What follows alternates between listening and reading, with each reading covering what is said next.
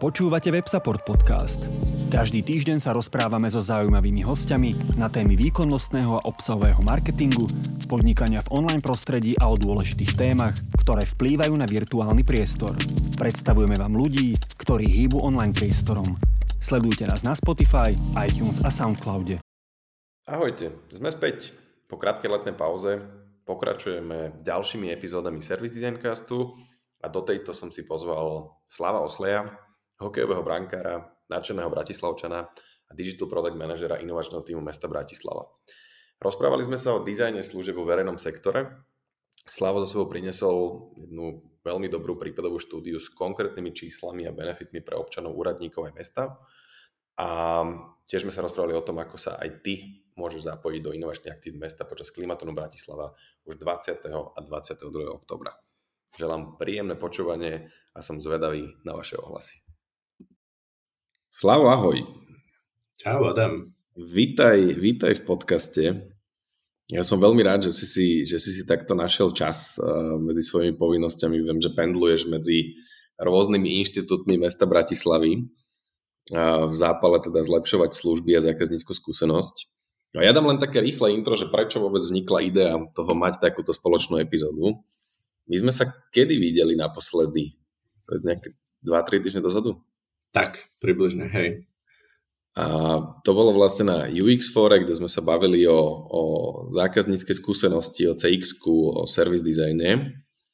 A ja som tam mal takú otázku do publika, že ma zaujímalo, že čo vlastne ľudia vnímajú ako služby, že čo to vlastne služby znamenajú. A ty si tak na to dobre nadviazal, že či som si niekedy robil taký prieskum, že ako vlastne vnímajú služby poskytovateľia ako zákazníci. A mne to dalo takého chrobáka do hlavy, že toto je bola dobrá téma, ktorú by som rád rozobral s tebou. Tak budem rád, keď nasledujúce minúty sa tomu trošku viac povenujeme. Ale skús teda ty mi povedať ten svoj pohľad, že čo pre teba vlastne znamenajú služby? Pre mňa je to primárne teda nejaká akože výmena hodnoty medzi nejakým ako keby poskytovateľom tej hodnoty a nejakým príjimateľom. Asi tak by som to definoval. A tam môže byť v rôznych formách, a či už sú to nejaké transakčné služby, že môže to byť aj opačne, keď niekomu za niečo platíš, hej, takže asi takto to nejako vnímam. Čiže tam nejaká výmena hodnoty. Ja som teraz nedávno čítal knihu, alebo teraz som sa vrátil ku knihe Good Services od Lou Down, čo verím teda, že aj ty ju máš v knižnici. Mm-hmm. A ona tam spomína práve to, že najväčšia výzva v nejakom takom tom prozákazníckom prístupe tej organizácie je práve to, že si uvedomíš, že poskytuješ služby. A mňa toto napríklad prekvapilo, keď som sa pýtal v jednej takej debate ľudí v publiku, že koľký poskytujú vlastne profesionálne služby. A napriek tomu, že všetci v tom publiku poskytovali profesionálne služby, tak veľmi málo rúk vystrelilo hore, že si to vlastne uvedomujú.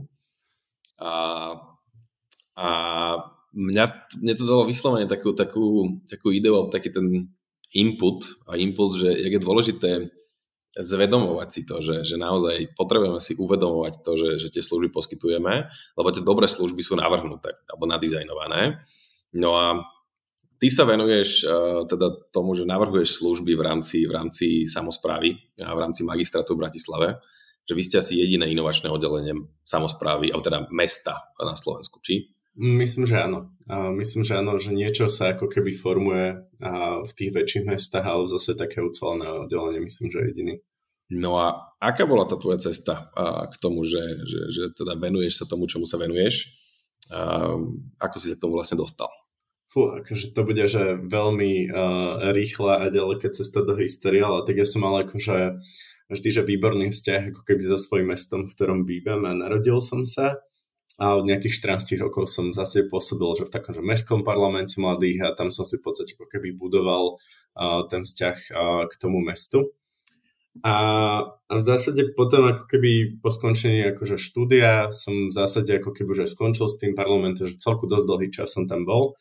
A v zásade skrz ako keby Telekom, a skrz, kde som teda robil na inovačnom, skrz Butterfly Effect, čo bol vzdelávací program, som si uvedomil, že opäť by som ako keby chcel byť bližšie k k mestu ako takému a v zásade sa to tak ako keby spojilo do jedného, že som chcel zároveň byť bližšie k produktu, lebo v tom butterfly efekte sa to dialo ako keby cez tých našich študentov a študentky a tu vlastne sa otváralo v podstate oddelenie, ktorého cieľom bolo v zásade inovovať Bratislavu v rôznych smeroch. Takže veľmi skrátene takto, čiže pre mňa sa tam snúbila aj tá téma a zároveň ako keby aj ten vzťah k mestu a to, že som ho ako keby poznal a mal rád. Takže tak.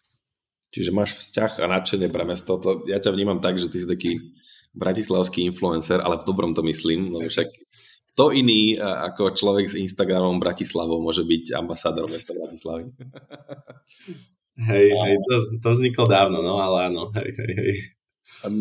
Ak keby akože posluchač, ktorého zaujíme téma toho, že vieme prinášať inovácie do zlepšovania služieb samosprávy, sa zamýšľal nad tým, že ako vyzerá takéto bežné fungovanie, bežný deň, tak vieš približiť možno nejaký taký tvoj obľúbený projekt? My sme sa o tom rozprávali, keď sme sa pripravovali o tomto, teda na túto epizódu. Mm-hmm. A mne tam tak akože veľmi rezonovalo práve ten projekt platby dane z nehnuteľnosti. Mm-hmm. A ty si mi dal zase tiež taký akože dobrú vetu, že ako vlastne mať dobrý pocit z platenia daní.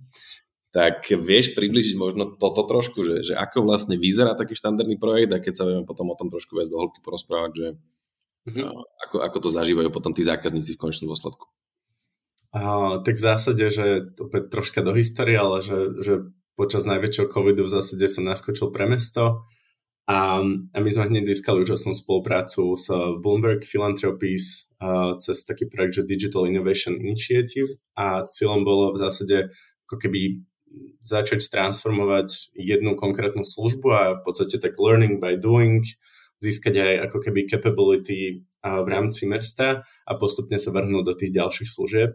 Mm-hmm. No a vlastne skrz ako keby tú službu, s ktorou sme začali a vyhodnotili sme ako s najväčším impactom vlastne bola práve dania a poplatky, alebo konkrétne tá daň z nehnuteľnosti, lebo fakt sa týka veľkého počtu ľudí.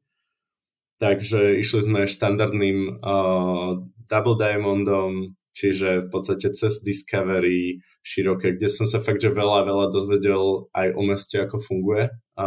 Boli to úžasné veci od ad hoc researchov v medickej, pozastávanie ľudia, pýtania sa, že čo si myslia vlastne, že čo za služby poskytuje mesto, že úžasné veci, ktoré ako keby by som teraz úplne nestihalo, že ale bolo to fakt skvelé. Až po podstate nejaké pochopenie teda tých problémov, tvorbu konceptov, prototypov, všetko ako v podstate má byť, až po ako keby nejakú prioritizáciu a prvé delivery, hej, ale potom aj následne po prvom delivery v podobe nejaké close bety, samozrejme ďalšia práca na tej službe, čiže veľmi skrátene takto, že 3,5 roka, čo je podstatné, tak vlastne ako keby od toho momentu, kedy sa ten Bloomberg ako keby v tom momente nejako odpojil, respektíve tá change agency, ktorá nám pomáhala, tak v zásade idem v tých šlapajach toho, čo sme si ešte vyskúmali a vieme, že má impact, čiže takých tých short term, mid term po long term s cieľom fakt, že zmení ten systém. Takže toto je ako keby môj taký vzorový projekt, ktorý ďalej si idem každý jeden deň. A na základe čoho vznikla vyslovene tá priorita práve v tejto téme? Tá daň z nehnuteľnosti v zásade je taká, že najdôležitejšia transakčná služba, v podstate s najväčším impactom ako takým, keďže v zásade on sa skladá z dvoch častí, tá služba je to prvý je formulár, ktorý vyplňaš, keď kúpiš, predáš niečo so svojou nehnuteľnosťou, spravíš v zásade a ktorý je fakt, že veľmi ťažký pre používateľov ho vyplniť a to je zhruba 25 000 ľudí, v Bratislave až 30 000 a na Slovensku to nejakých 364 000. Ten formulár je jednotný a je daný ministerstvom financií a nevieme ho úplne v zásade meniť.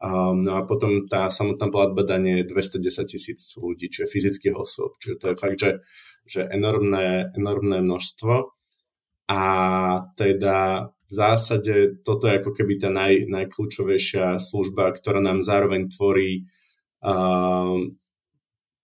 druhý najväčší príjem, takže je to v podstate nejakých 90 miliónov eur plus minus, čiže fakt veľké množstvo financií, ktoré ako keby zbehne cez tú daň z nehnuteľnosti. Takže preto to bola vyhodnotená akože s touto ideme fakt začať. A zároveň fakt to platenie daní akože není úplne príjemná vec. Takže tak. Pýtam sa kvôli tomu, že tiež si uvedomujeme, že to mesto poskytuje hrozne veľa tých služieb. Áno. Neviem, aké to je číslo, ale viem si predstaviť, že bude pomerne veľké. A presne ma zaujímalo to, že ako si vlastne vybrať z toho, že ktorá je to priorita číslo 1, pretože že nie je úplne v tých západných alebo teda rozvinutejších mestách je už štandardom, že majú nejaké svoje servis dizajnové oddelenia alebo proste pridružené agentúry, ale u nás ste vy tí priekopníci, ktorí vlastne vyšlapávajú tú cestu tomu, že ako zlepšovať nielen služby pre tých koncových zákazníkov a teda občanov, ale hlavne aj tým kolegom v rámci toho úradu, že ako možno to vylepšiť zákulisne, aby to procesne fungovalo jednoduchšie a možno boli menej zahltení ako administratívou, byrokraciou a podobne. Tak ty si možno trošku aj načrtol taký ten dátový prístup, že ste porovnávali to, že možno, že čo vám generuje najviac tých prostriedkov do rozpočtu, koľko tých ľudí to využíva, aké sú možno nejaké tie komplikácie spomalenia. Čo vám v tomto pomáhalo v tom úvode? Lebo tá úvodná fáza práve toho objavovania tej príležitosti vie byť náročná, ale veľmi aj záživná z toho pohľadu tých ponaučení a tých lekcií, čo ti to vie dať. Tak čo konkrétne tebe pomohlo, kým ste sa teda dostali k tomu, že idete vylepšovať formulár? V zásade, hovorím, pochopenie tej dôležitosti, že v podstate ako keby, keď sme robili to široké discovery, tak sme zistili, že čo je, keď sa spýtaš typickej obyvateľky alebo obyvateľa mesta, že čo je tá služba, ktorú poskytuje mesto, tak samozrejme prvé vyjde verejná doprava, možno nejaké odpady, hej, že staráme sa o nejaký verejný priestor a tak ďalej. A tie dane ako keby naprvu tam samozrejme nikde nie sú, ale v zásade toto je ako keby taký ten, že transakčná služba, ktorá sa ako keby deje fakt, že veľkému počtu ľudí. Takže toto zvedomenie ako keby bolo, že veľmi podstatné a pozrieť sa na to skrz data, že potom tam number 2 je asi komunálny odpad a potom v zásade, čo sa týka nejaký fakt, že transakčný, že tuto vyplníš formulár, toto sa ti stane, tak tam už bavíme sa len o stovkách, hej, že už ako keby je tam veľká priebaz medzi zvyšnými transakčnými službami alebo teda formulárovými. Takže, a zároveň je nakomplikovanejšia, takže v zásade sme išli po tom, že vieme, že tu je problém a fakt v mesiaci december, január, kedy ako keby do 31. januára treba podať ten formulár, tak stoja, že 250-300 ľudí denne a čaká na pomoc tých správkyň, aby im to pomohli vyplniť. Takže toto je že jednoznačný ako keby problém, jednak aj z pohľadu času a potom zase pri tej platbe, že ten súčasný stav bol v podstate ako keby je nevyhovujúci keď to porovnáme s očakávaniami tých používateľov. Takže že to sú, čiže tam sme videli, že toto sú, že sú tam fakt veľké problémy a veľkého počtu ľudí. Čiže 200 až 300 ľudí denne fyzicky na oddelení čakalo, aby dostali pomoc v zmysle akože navigácie toho, že ako ten formulár vyplňať? Áno. Toto sa ako reálne, že tam ako keby postupne samozrejme stúpa aj ten online, len k tomu online v zásade potrebuješ mať aktívny elektronický občiansky, čo v prípade Bratislavy je fakt, že v jednotkách percent medzi fyzickými osobami a to rátame s tým, že je to ako, že tu žije asi najviac digitálna populácia. Napriek tomu to úplne nefunguje. Aj z tých, ktoré boli odoslané online, tak proste 9 z 10 bolo zle vyplnených. Takže proste zistili sme, že podpísanie není problém, ale vypisovanie, akože vyplňanie. Takže to je, že tak tam sme potrebovali v podstate spraviť. A potom tá platba samozrejme je, že pain v podobe toho, že buď ti to musí dosť do tej elektronickej schránky, čo je opäť rovnaké percento, alebo ideš proste na poštu a si to preberieš do vlastných rúk, čo je v podstate, že je úplne papierová transakcia a netýka sa len dane z nehnuteľnosti, to je, že komunálny odpad, PES a tak ďalej, že tých takýchto je, že viacero, čiže ty aj niekoľkokrát do roka potenciálne môžeš ísť na tú poštu. A čo boli možno také najväčšie bariéry pri tom vyplňaní toho formuláru? Vieš čo, veľmi jednoduchá vec a to je, že je matematika, že vlastne ten formulár obsahuje nejaké výpočty, nie sú také ťažké ako pri daní z príjmov napríklad, ale kde to ako keby za teba už robí v podstate zamestnávateľ alebo nejaký účtovník alebo účtovníčka. Ale tuto je to v zásade ako keby, že v zásade robíš s viacerými zdrojmi informácií, nejaký list vlastníctva, zmluva, dávaš tam zlomky, proste je to také, že a zároveň niekedy trafiť ešte aj takéto špecifikom, že aha, že mám apartmán, ale že tak je teda, ide to ako do tohto oddielu alebo tohto oddielu, že ono je to v zásade ako taký, že all-in-one formulár, ktorý v zásade čo najviac situácií chce pokryť a o to viac je to ako keby asi metúce, takže my sme ako keby testovali, že koľko je že niektorým nestačilo ani 65 minút na vyplnenie, takže boli tam zaujímavé veci. 65 minút na jeden formulár, koľko to malo položiek?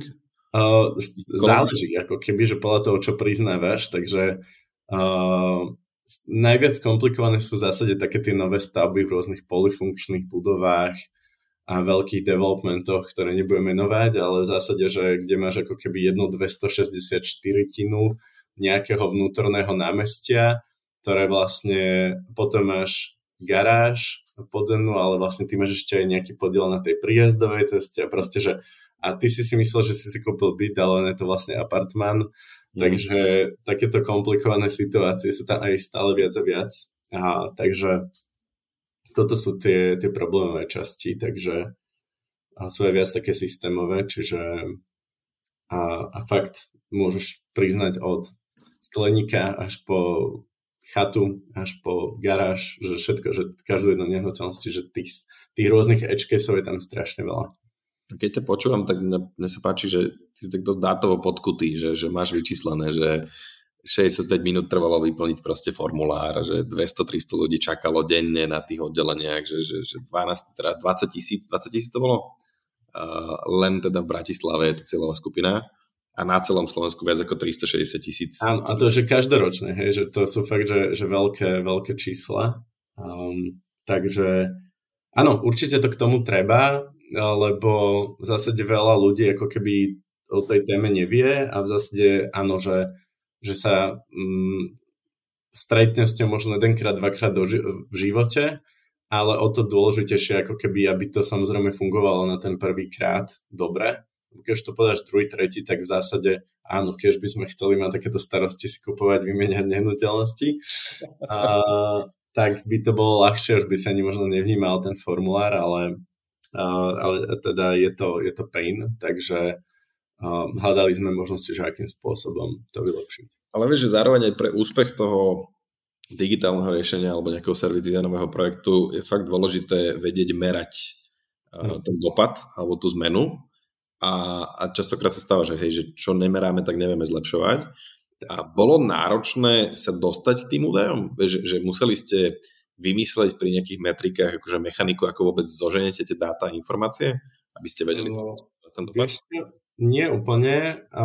Podľa mňa, že ešte na ako keby oddelení miestnych daní a poplatkov majú podľa mňa, že veľmi dobré štatistiky a v zásade veľa som si aj nejakým spôsobom napozoroval, čiže ako keby dával som si dokopy nejaké kvantitatívne dáta, kvalitatívne dáta, overoval som si to reálne v nejakých pozorovaniach, takže že celé v zásade som si to ako keby celý ten case dobre dátovo podkul a hovorím, že tým, že to sú ako keby, že dve časti, teda formulára to platenie, tak pri tom platení si ako keby ešte aj my sami generujeme hlavne nejaké kvantitatívne a nejaké merateľné ukazovatele, ktoré sme si ako keby setupli na základe nejakej dobrej skúsenosti iných service designérov alebo iných service ownerov a tie si v zásade sledujeme a na základe toho vždy ako keby vylepšujeme tú službu permanentne.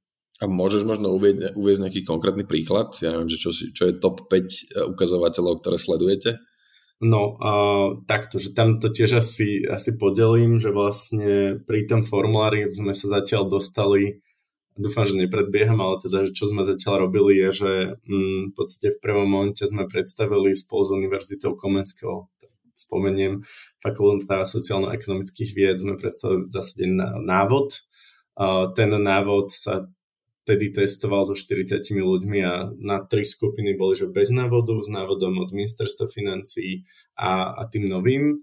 A v zásade tam sme sledovali per konkrétne fieldy, že ako sme sa vylepšili, aká bola chybovosť, takže v celku akože masaker.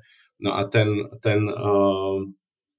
návod vlastne si minulú sezónu stiahlo 12 000 ľudí, čo keď si pozrieme, že keď je zhruba 25 000 vyplnených, tak neviem úplne povedať, že koľko bol z nich unique, ale predpokladám, že si 3-krát nestiahneš ten istý návod. A tam sme tiež merali špecificky, ako keby, že ako im to pomohlo. Nevieme sa úplne k tomu dopatrať veľmi kvantitatívne smerom na dane, že či vidíme, že toto bolo s použitím, ale ich taký nejaký sentiment bol, že to ľudia chvália. A že vlastne chodí pripravenejší tým pádom. Čiže dá sa tam ešte viac merať, samozrejme. No a popri tom robím teraz vlastne nový formulár dane z nehnuteľnosti, ktorý ako keby agreguje všetky tieto informácie, ukážky, kalkulačky, že v rámci toho ako keby neforemného formulára alebo nemeniteľného, tak v tom digitále vieme ti veľa neukázať, pridať ukážku, rovno ti rozdeliť ten výpočet, lenže túto nám dovol toto a toto a my to za teba vypočítame. Čiže robí tam takú proaktívnu automatizáciu. Áno, automatizáciu. A samozrejme tam ďalej chcem smerovať k tomu, aby si reálne, tam sme to aj testovali ešte na začiatku, že urobiť, že cut out the middleman. To znamená, že teba vystrihnúť z procesu úplne, ale k tomu ešte nejaká cesta žiaľ chýba, čiže tam robíme aj v podstate aj s ministerstvom zmíri na tom, aby sme získavali z katastra viac dát a tým pádom to vedeli tebe už len dať prípadne na podpis. Hej, že toto je ten future stav a pri tej digitálnej platby dane tam v zásade si sledujem metriky samozrejme celkového počtu tých používateľov, sledujem si ako rýchlo v zásade zaplatia, akými spôsobmi zaplatia. Tam to sledujem vlastne nejakých 72 hodín, potom vlastne 10 dní, 15 dní, pomer plná suma versus samozrejme splátky, samozrejme nejakú otvoriteľnosť e-mailov, akože extrémne veľa dát a potom samozrejme tá nejaká spätná väzba alebo nejaké ukazovatele, tak tam si držíme vlastne nejako, že či by túto službu chceli použiť aj naďalej, či by odporúčil, čiže NPS-ko. Potom vlastne zbierame si tam 2 otvorené otázky sú tam a ešte tam máme, že akým spôsobom by myslím, že chceli dostaviť rozhodnutie na budúce. Teraz neviem, ešte jedna tam je, ale to NPS je pre nás také, že najkľúčovejšie a to si v zásade za 3 roky tej digitálnej platby dane držíme cez 90, čože exceptional, že to je že fakt super. A vyplňa nám to, že veľa ľudí, že teraz máme nejakých 4400 vyplnených feedback formou, čo pri nejakých zhruba 20 000 ľuďoch je to, že veľmi pekné. Bavili sme sa teraz veľa o tom skúmaní toho problému a identifikácie toho, že na ktorý aspekt tej služby sa zamerať a čo inovovať. Spomínal si tie dáta, na základe ktorých vlastne vieš sledovať ten vývoj. Čo bolo vlastne výsledkom toho dizajnového procesu? Vieš, že keď sa bavíme o tých riešeniach, už si to načrtol s tým návodom, ale možno aj pre ostatných, že ak by chceli lepšie možno pochopiť alebo si nech zvedomiť, že vo výsledku to, čo zažívajú oni ako používatelia a zákazníci, tak čo boli tie nápady, ktoré sa vám podarilo pretaviť do praxe? Tak v zásade, poviem, pri tom formulári je to ako keby samotný že návod, ktorý teda aj v tomto momente stiahnuteľný, čo nejaké PDF-ko. Ten nový formulár zároveň by mal byť teraz na najbližšiu daňovú sezónu pripravený, čiže to je celý vlastne sme museli vytvoriť nový dizajnový systém pre formulár, samozrejme zabezpečiť, aby tie elektronické služby fungovali, čiže všetko ako keby z jedného miesta. A potom pri tej digitálnej platbe daní ten celý proces v zásade, čiže tebe, že nejaké tam prihlasovanie na tú platbu, až sa musíš niekde registrovať, aby ti to, teraz tento rok vlastne to novinko je bratislavské konto, čo chce byť ako keby jedna umbrella na všetky služby, ktoré mesto ponúka postupne, čo má to byť taký, že jeden point of contact a že všetko tam zase vybavíš od takých tých softových služieb po takéto transakčné. A čiže to bol celý ten vznik a samozrejme potom, že tam sa ti tá daň ukáže, keďže to daňové tajomstvo a tak ďalej, tak ti nemôžem poslať do e-mailu celú, príde notification, môžeš zaplatiť platobnou bránou z Apple Pay, Google Pay, QR kódom a keď chceš vedieť ten väčší detail dane, tak tam si to pozrieš robíme tam nejaký soft enforcement, že príde e-mail o tom, že blíži sa splatnosť druhej splátky, tretej splátky, čiže proaktívne komunikujeme. Keď sa blíži nejaký deadline, tak ho v podstate pripomíname. Čím šetríme strašne veľa volania a tak ďalej od presprávky. Čiže toto všetko v zásade, a samozrejme ti príde hneď confirmation email po zaplatení, že vaša daň bola uhradená, môžeš si to stiahnuť ako PDF-ko a vybavené. Čiže v podstate podobný experience sme to nastavili ako zažívaš pri platení nejakých účtov pre telkooperátora a aj tú rýchlosť. Čiže toto vlastne bolo ako keby, že nadizajnované ako service na novo, oproti tomu, že ísť na tú poštu. A teda tá kľúčová vec, že my sme prvé 2 roky museli posielať aj ten papier, lebo taký bol žiaľ zákon. A tá najväčšia vec, ktorá ako keby je, že nedigitálna, ale v zásade sa podarilo, a to je ako keby ukážka, že prečo to nazývame transformáciou, je, že v zásade posledný rok som chodil na pracovnú skupinu k životnej situácii, pod plánom obnovy, kde vlastne bolo ako keby ešte širší pohľad na tú službu, že len táto daň z nehnuteľnosti je tiež len ako keby služba v službe alebo nejaké situácii, ktorú využívaš, a tam sme vlastne to ešte širšie ako keby poňali. A čo sa podarilo, na čo sme veľmi ako keby z Bratislavy tlačili, bolo, že zmena toho zákona, ako doručujeme tú daň, alebo že ako sa vyrobuje tá daň a tie poplatky. A tam sa v zásade podarila tá najväčšia zmena, a to, že aj úradník niečo zmôže, tak sme odotali všetky dáta, všetok výskum, to, čo som teraz všetko hovoril, fakt rozbité na drobno pre tú skupinu, a na základe toho sme vlastne influenceli tú podobu toho zákona, a teraz v zásade je to presne tým istým štýlom, že vyrobenie na základe oznámenia e-mailom. Ty keď zaplatíš, dajme tomu obec, si stanovíš, že to je že 15 dní, keď zaplatíš do tých 15 dní, už sa za tým nič nedieje. Je to podobný princíp, ako keď zaplatíš niečo na mieste, tak už sa za tým nejde žiadna formalita. A že to pre nás je enormná vec a samozrejme pre všetky, lebo takéto dane poplatky sa týkajú okolo 2,5 milióna ľudí na Slovensku. Takže pre nás len na pošte je to zhruba 600 000 eur. Takže to sú že veľké impactné veci, ktoré ale akože nie sú spojené s tým digitálom, čo bežne hlavne naše oddelenie robí, ale je to spojené s tou transformáciou celého toho servisu, že zmeniť ten systém, lebo v tom štáte a tej samospráve v zásade je veľmi jednoduchý diagram, že tá policy ti ako keby nastavuje, ako tá služba funguje, a vlastne potom ty máš taký experience, čiže je to ťažko meniteľné niekedy zo spodu, ale tu sa to podarilo. Čiže vlastne vám sa podarilo dostať od toho, že od zmeneného formuláru, od vylepšeného formuláru až k zmene zákona, ktorý áno, vie vylepšiť celý ten systém fungovania aj v iných mestách alebo na iných úradoch prípadne. Áno, tá zmena je samozrejme celoslovenská.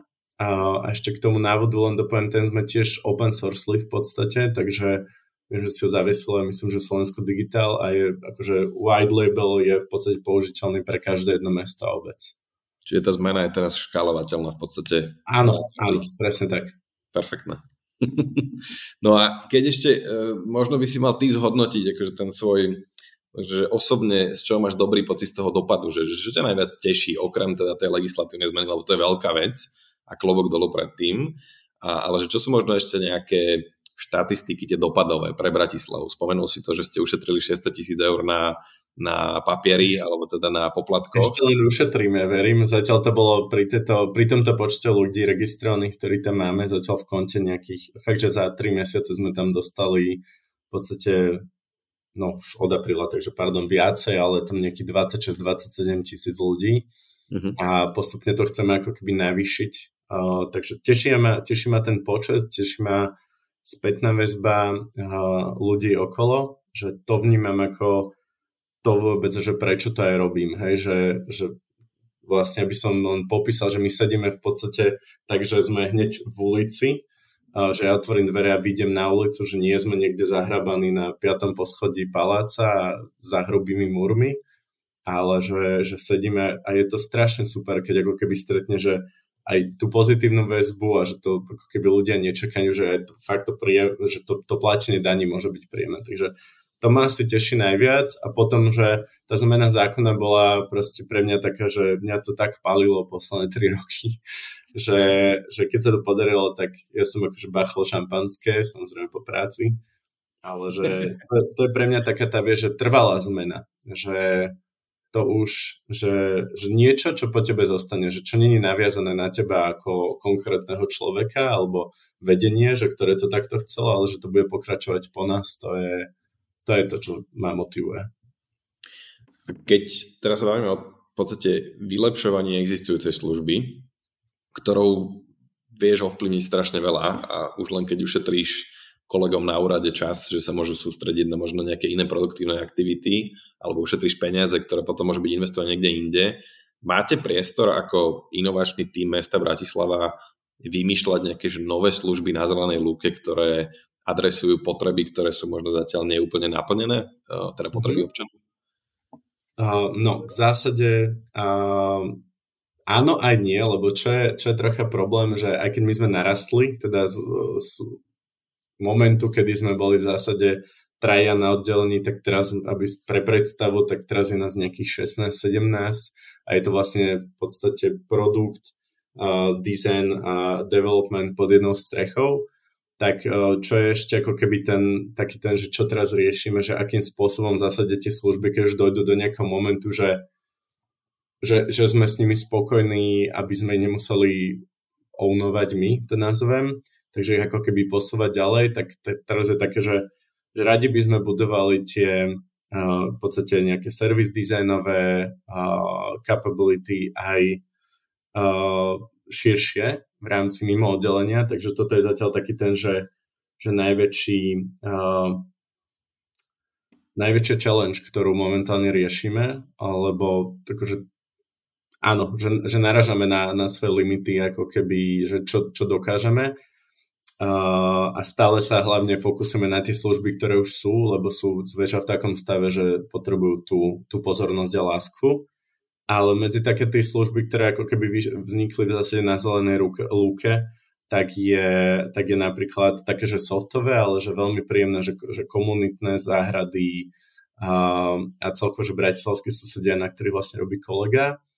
A potom naopak ako keby, že vytvárame nejaké služby o našich partnerov a mestských organizácií, či to bola napríklad v podstate elektronický nákup lístkov a permanentiek na bratislavské kúpaliská, ktorý je akože veľmi podarený a každý rok rastie.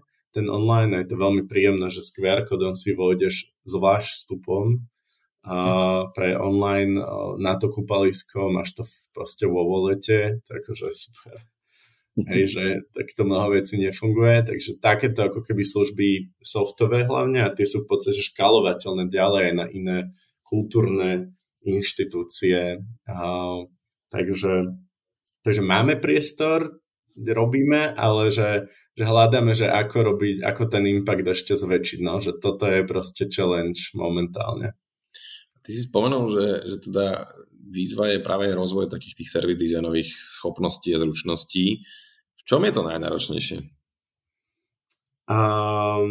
Že v zásade my momentálne ako keby sme posledné roky, nejaké my, ale akože že v rámci organizácie ako keby magistrátu, tak sa len zavádzalo nejaké že projektové riadenie, hej, že ako keby vyspolo z tej organizácie, že v tomto momente sa extrémne veľa pracuje na takom dobehnutí trocha toho vlaku, ktorý už je aspoň v tých korporátoch a tuto je to v zásade, že hľadáme, že ideme ako keby hľadať našich nejakých takých, že heroes na tých konkrétnych oddeleniach. My už ich tak akože postupne s niektorými máme, ale že chceme im dať ako keby aj to vzdelanie, ktoré sme my nejakým spôsobom získali aj v predošlých firmách, dajme tomu, ale aj od toho Bloombergu. Čo som spomínal, že to bola pre mňa neskutočná škola, to porovnanie s tým zahraničím.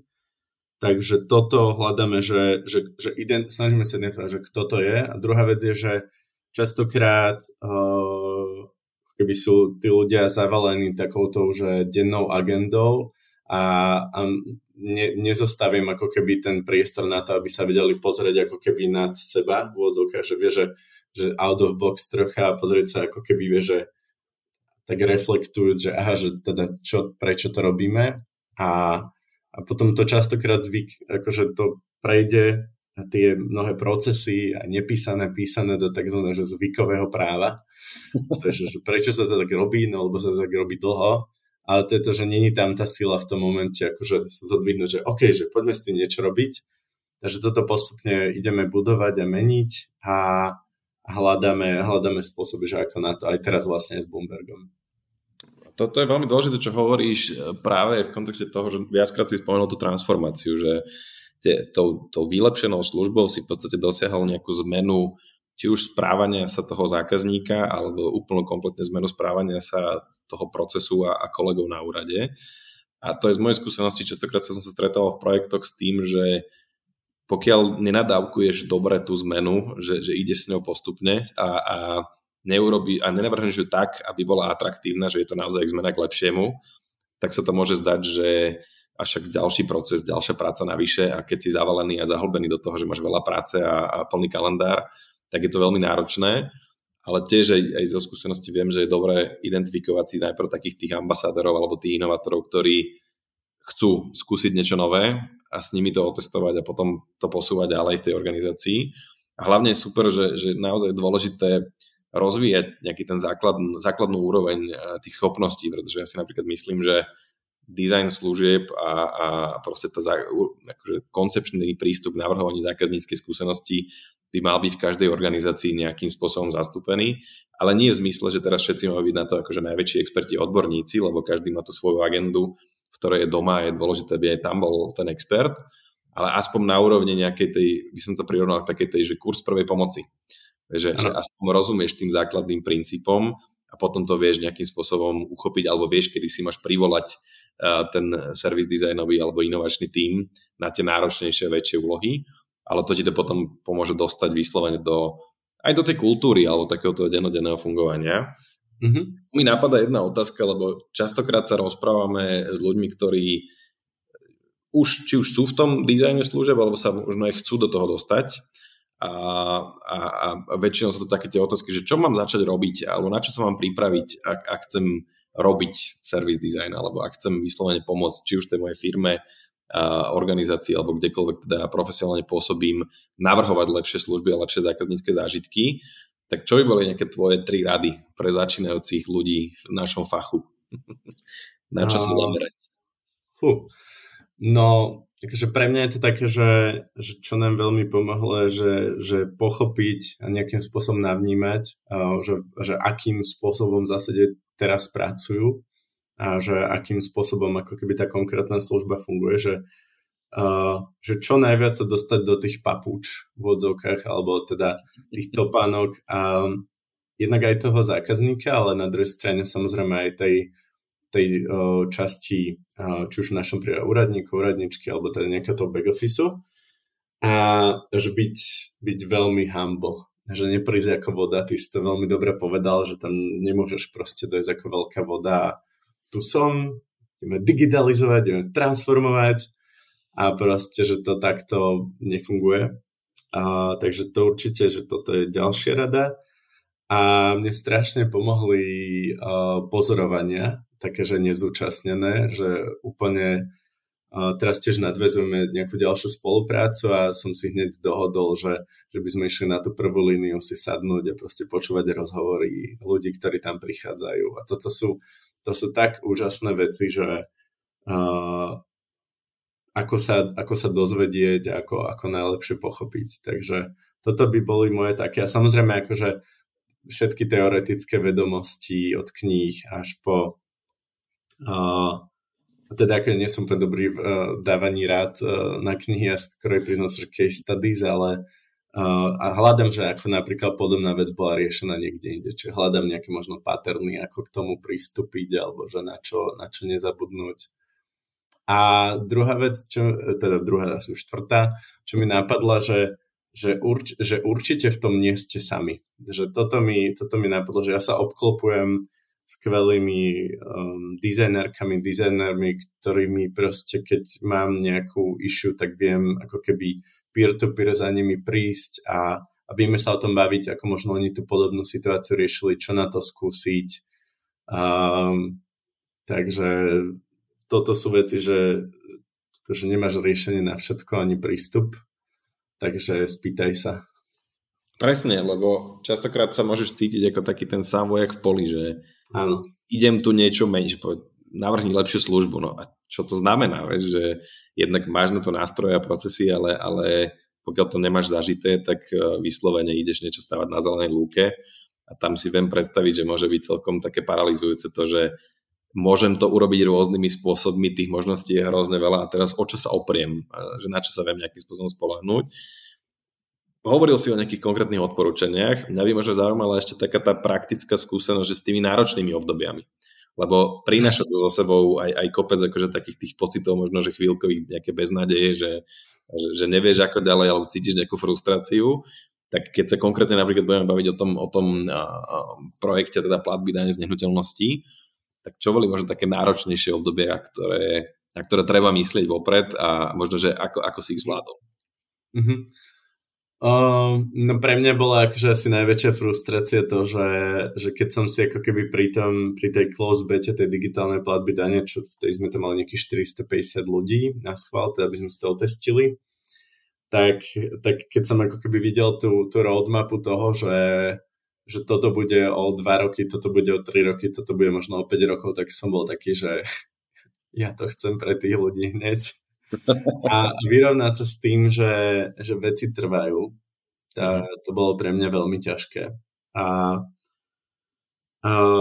v zásade na čo som sa ako keby, čo ma stále motivovalo, bolo, že sa ako keby pozrieť späť jednak do toho discovery a pozrieť sa vlastne, že si uvedomiť, že prečo to robím, hej, a že je ako keby jedna vec je, že mať nejakú vnútornú motiváciu, ale potom ako keby pochopiť, že pre koho to stále robím a sem tam sa dať do tej pozície, že proste ideme. A potom samozrejme presne ľudia okolo, ako keby, ktorí ti povedia, v ktorej si fázi, to, čo som aj spomenul. A potom mi to pomáha samozrejme akože spomienka na nejaký ten ako keby úspech, ak je to ešte len tá prvý rok, ale že ako keby že ja si čítam každú jednu spätnú väzbu. Tých 4300 som reálne bol vyplnených ako keby takáto, že nejaká kvalitatívna časť, tam bola nejakých 1500 možno a ja som fakt všetky čítal. A čo je podstatné, netreba čítať len tú kritiku, treba čítať aj tie pozitívne veci a na to sa vždy ako keby spomeniem, že a to ma zároveň motivuje, že preto toto robím, alebo keď proste, že vonku kampani k tomu, tak ma to teší, hej, že teraz bola so psíkom a úplne som to miloval, že kombinácia proste psíka so žltým papierikom v ústach a City Light, tak som sa strašne z toho tešil, takže to sú také, že asi každý to má inak, ale asi všeobecne by som povedal, že možno si uvedomiť proste, že tam je ten vyšší purpose a že na konci dňa bude, aj keď len jednému človeku, bude lepšie vďaka tvojej práci. Takže plne to stojí za každého jedného, za každý jeden dobrý experience proste. Takže pripomínať si to prečo, alebo to zadanie a kontext, že to robíme a nebáť sa myslieť na ten výsledný efekt, na tú cieľovú destináciu, že kam sa tým chceme dostať. Áno. V čom sa podľa teba líši, alebo teda čo sú také špecifika, keď si porovnáš, že robíš lepšie služby, alebo teda produkty aj v samospráve a predtým si bol aj v tom súkromnom sektore v nejakých korporátoch, tak či je samospráva špecifická v poskytovaní služieb? No, ona je v zásade vo veľkej miere je to akože taký monopol. že vlastne na to by sa dalo úplne jednoducho pozrieť, že však kde inde si zaplatíš dan z nehnuteľnosti. No lenže takto sa na to nepozeráme, ale boli aj takí, ktorí povedali, že však akože vieš, že v mnohých tých službách je v zásade to mesto alebo aj ten štát monopol, takže nie je tam taký ten akože priamy push, že by ťa tu nejaká konkurencia hnala, ale naopak akože jednak akože to chceš drivovať ty sám, ak máš tak akože orientované vedenie mesta, čo našťastie máme a je to super. až po to, že potom ťa samozrejme drivujú aj tí používateľe koncovi, ale to zväčša není príjemné, lebo tie služby nie sú také bežne. Takže toto je určite iné. No a samozrejme, ako som spomenul, že tam tú celkovú experience vlastne tvoria, ako keby, keď ideme od spodu tentokrát, že tá experience vlastne je daná ako keby nejakou službou, ktorá funguje na nejakých procesoch a to funguje vďaka nejaké kompetencii alebo zákonu, ktorý ti to definuje. A je to častokrát veľmi striktné, takže to ako aj pri tých daniach, takže tam sme sa mi nevedeli pohnúť, akokoľvek sme ti napísali, že milý Adam, ďakujeme za zaplatenie, sorry, ale musíme ti poslať papier, tak akože to nespravíš a tých vecí tam je kopec, hej, že ktoré boli vytvorené v nejakej dobe a medzičasom ako keby tá dynamika, že ten biznes vie byť o mnoho flexibilnejší, zase zároveň, ten biznis ako keby častokrát vie uprednostniť ten zárobok alebo výnos nad tou experience a toto zase pri tom meste ako keby práve, že sú to verejné služby, ktoré ako keby nemajú úplne cieľom zarábať, ale zase na druhej strane akože nechcú byť stratové v zmysle, že tratiť veľa peňazí, takže toto je taký iný pohľad. No, ale vieš, že tam by som možno len doplnil, že keď máš tú službu efektívnu a vieš ušetriť čas čas aj peniaze daňových poplatníkov, čas úradníkov a tých ľudí v prvej línii, ktorí sú v tej samospráve, tak zrazu máš nejaký fond aj peňazí, aj času, ktorý môžeš venovať práve na rozvoj toho. A nielen zážitku, ale by som povedal, že kvality života v mestách a obciach, alebo teda v celkom v krajine. A to je podľa mňa super, že už aj vy máte konkrétnu prípadovú štúdiu, ktorá vie demonstrovať tie vyslovené priame dopady, ktoré to prinieslo. A ja som zvedavý a budem sa tešiť, keď budeme vyslovene mať viac tých príkladov, kedy budeme vidieť akože príklady tých nových služieb, ktoré možno adresujú, vieš, že kopec tých víziev prichádza, či už klimatická zmena, alebo nejaké sociálne témy, alebo celkovo, že aké iné vyššie potreby, ktoré tí naši občania a zákazníci majú, aby sme mali priestor sa vôbec nad tým zamyslieť a uchopiť to, lebo viem si predstaviť, že v tej bežnej agende a plných kalendárov proste si povieš, že po robote si rád, že si rád a niečo ešte budeš kreatívne vymýšľať, že čo ešte navyše by sme mohli pre tých našich občanov robiť. Hej, akože už teraz aj vlastne budeme mať klimatón na konci októbra a tam jedna z tých tém je presne, ako si spomenul, nejakým spôsobom mitigovať klimatickú krízu a jej dopady. A ďalšia vec je, že ako lepšie zapojiť obyvateľky do toho spolurozhodovania, čiže tá rôzna participácia a tak ďalej. Že toto sú všetko témy, ktoré ako keby nám teraz ešte len prichádzajú a budú že veľmi skvelé. Kedy bude ten klimatón? Musím pozrieť rýchlo v kalendári, tak to pozriem. Mal by byť 20